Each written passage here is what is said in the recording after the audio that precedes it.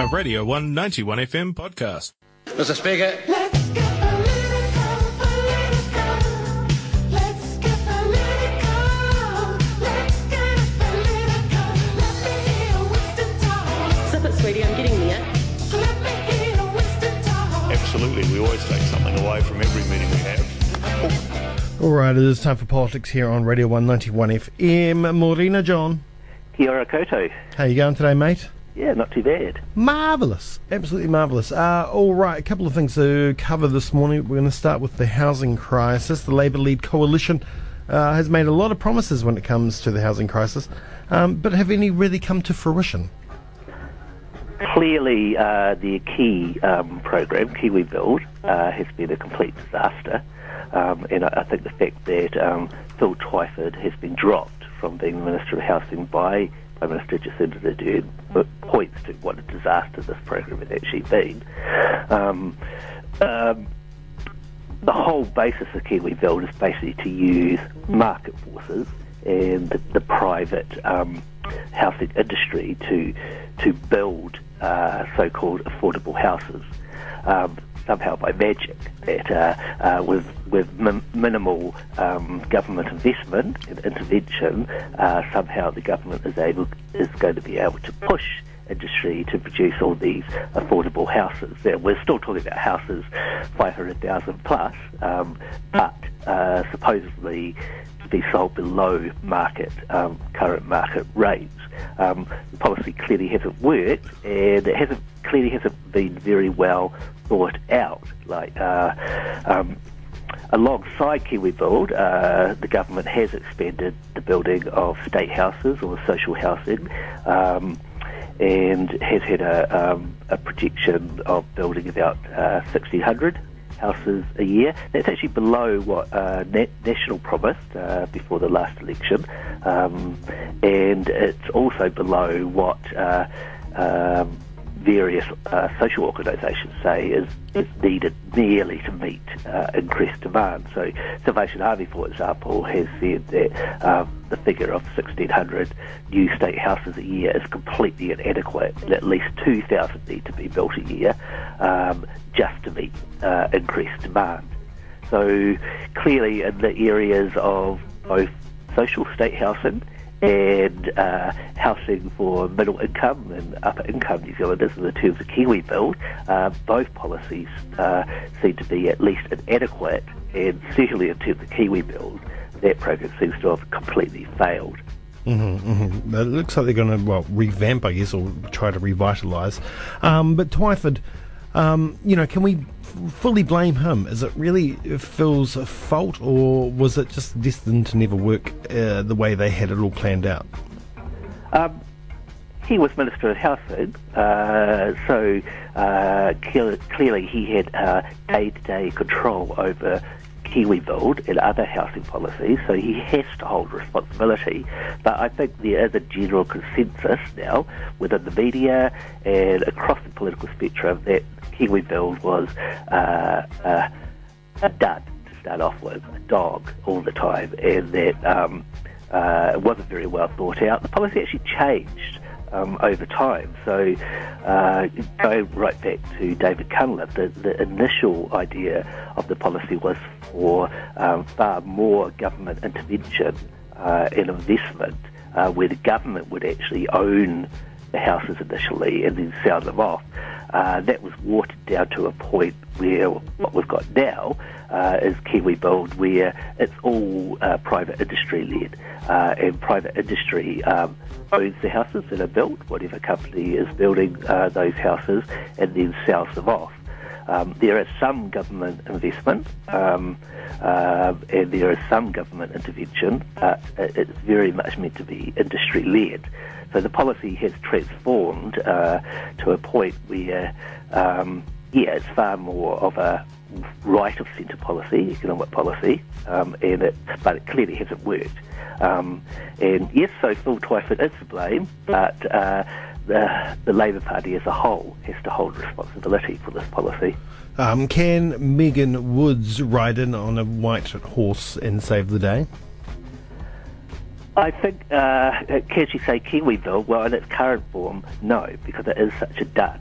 And again, it relies on private industry and market forces to solve a problem that the market isn't really interested in. The market's all about, and private industry is all about making profits. In as much profits as possible, and the previous national government relied on market forces to deal with the housing problem. That didn't work. Labor is pushing forward a bit more government intervention, but again it's relying on market forces, which isn't working. So the interesting thing will Megan Woods push for a completely new policy now that she is Minister of Housing?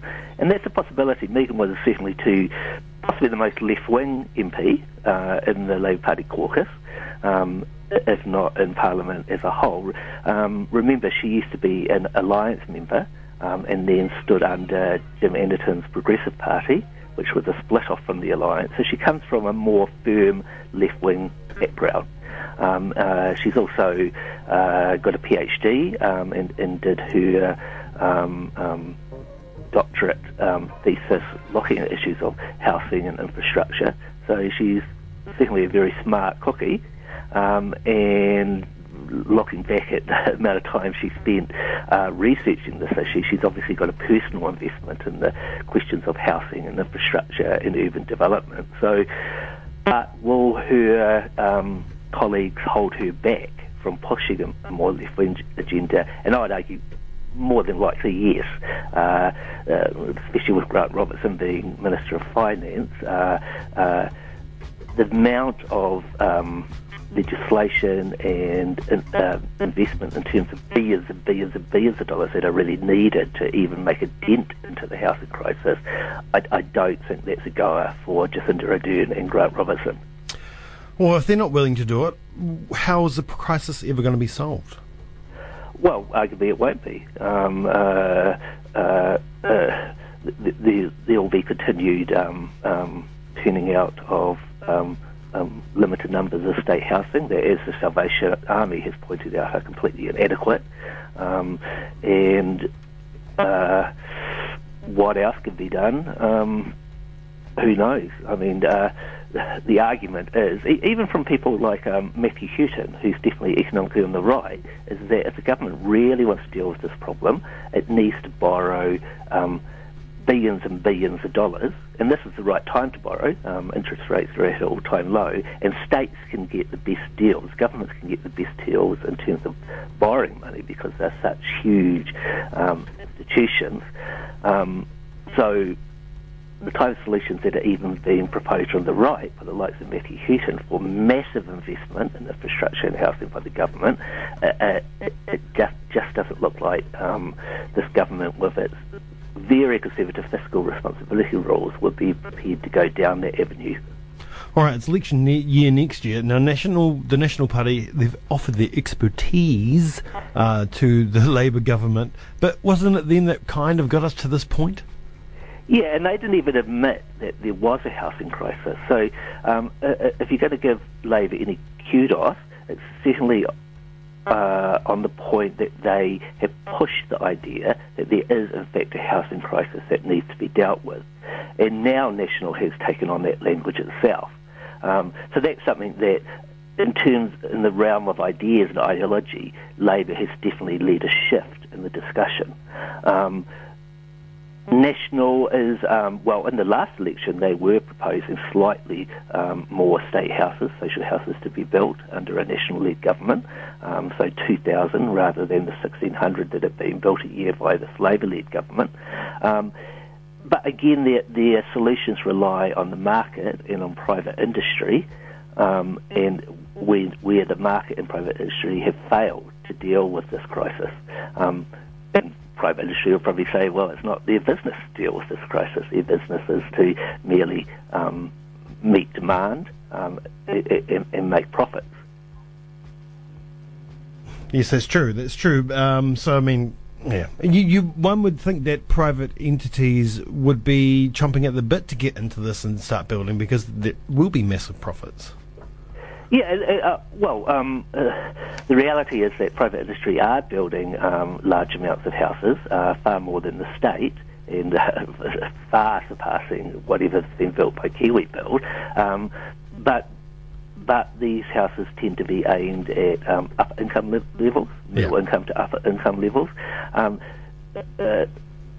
Trying to build houses for people, say, on benefits on very low income would mean building houses selling them below cost. So basically effectively losing money, which of course no business. So that points to the need for, in terms of housing for lower income people, the only solution seems to be massive state intervention. Yep. So maybe a return to the good old days of the 50s. Yeah, or even going back to the 30s with the first Labour government, and secondly, the third Labour government of Kirk as well did invest significant amounts of money and organisation into the building of social housing. But this government is very high in rhetoric. This new Labour-led coalition government is very high in rhetoric, especially talking about making housing affordable for all New Zealanders and leading a transformation in the area of housing and infrastructure, but it just doesn't seem to be able to deliver. Would massive state intervention here, would that be a vote killer? I guess it could be. I mean, we've had decades now where the ethos that the private realm is the only area that can truly produce wealth and growth has sort of become internalised in the minds of a large proportion of the electorate. Of course, with going back to the global financial crisis, there was a breakdown of that ideology, that sort of the market-centred ideology. But nonetheless, the fact that this government is so scared to break with the ethos that the government needs to spend within very confined limits, needs to concentrate on paying off debt, needs to be financially neutral in terms of not increasing overall taxation, maybe changing how taxes are gathered, but not actually increasing the amount of money that the state is drawing in. So this government in and of itself is very scared to step outside the perimeters of what is seen as acceptable within orthodox economic views. All right. Well, it's a big crisis. I can't see it being solved anytime soon. Let's move on to the second story. Trump has visited the Hermit Kingdom. Yes. Becoming the first sitting US president to do so. How significant is it? I think it's hugely significant. I guess with relationships between North Korea and America, those personal relationships are crucial, with North Korea, of course, being a hermit kingdom in a one-man dictatorship with a cult around the leading family. Any negotiations have to centre on that one-on-one relationship between leaders. Trump stepping foot over into North Korea will be hugely symbolic for the ruling elite in North Korea, and it's a real coup for them as well, in promoting their place in the world and their place within East Asia. So, I think it is significant, and I guess it shows that both leaders are open on the face to it, to compromise and to further discussion. And certainly the North Korean regime has indicated it is prepared to give up nuclear weapons in its nuclear weapons program. We should be sceptical about that, but the rhetoric is pointing in that direction of some form of concrete compromise being met in the near future. But this is the third time they've met, and there's been talk about North Korea giving up their arms before. But we saw talks break down in February. We've seen missile launches. We've seen tests done. Nothing's really come of any chat so far. So can we really, do we really think North Korea are playing a fair game here, or are they just trying to get a photo op? I think both. I think a lot of this has to do with propaganda and political theatre. But one contrary thing that North Korea did do was actually dismantle, blow up one of its main testing sites for nuclear weapons. So that was certainly significant. From North Korea's point of view, I guess it's a risky game when they look at how geopolitics have played out in terms of America's power in the world.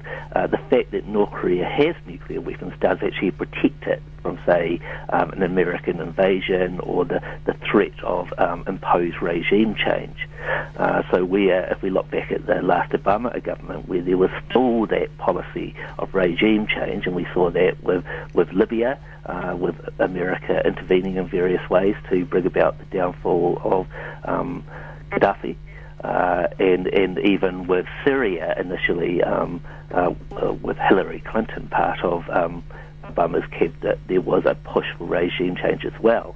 No regime in America really talked about regime change in North Korea, and a lot of it comes down to the fact of North Korea's nuclear capacity. So if they were to give up their nuclear weapons, it obviously opens them up to a threat from America and its allies in East Asia. So I guess North Korea needs very concrete assurances that dismantling its nuclear arsenal isn't going to lead to the threat of future invasion and a push for regime change. Well, I mean, North Korea's also got China on their side.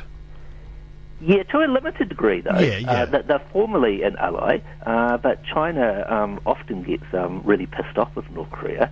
The relations between the two countries are very frosty, and China, to a certain degree, has supported sanctions against North Korea as well. So it's certainly China is not a firm ally of North Korea, and and that's possibly another reason why North Korea is actually open to negotiations with the Trump administration, because in the background, that is what China is pushing for itself.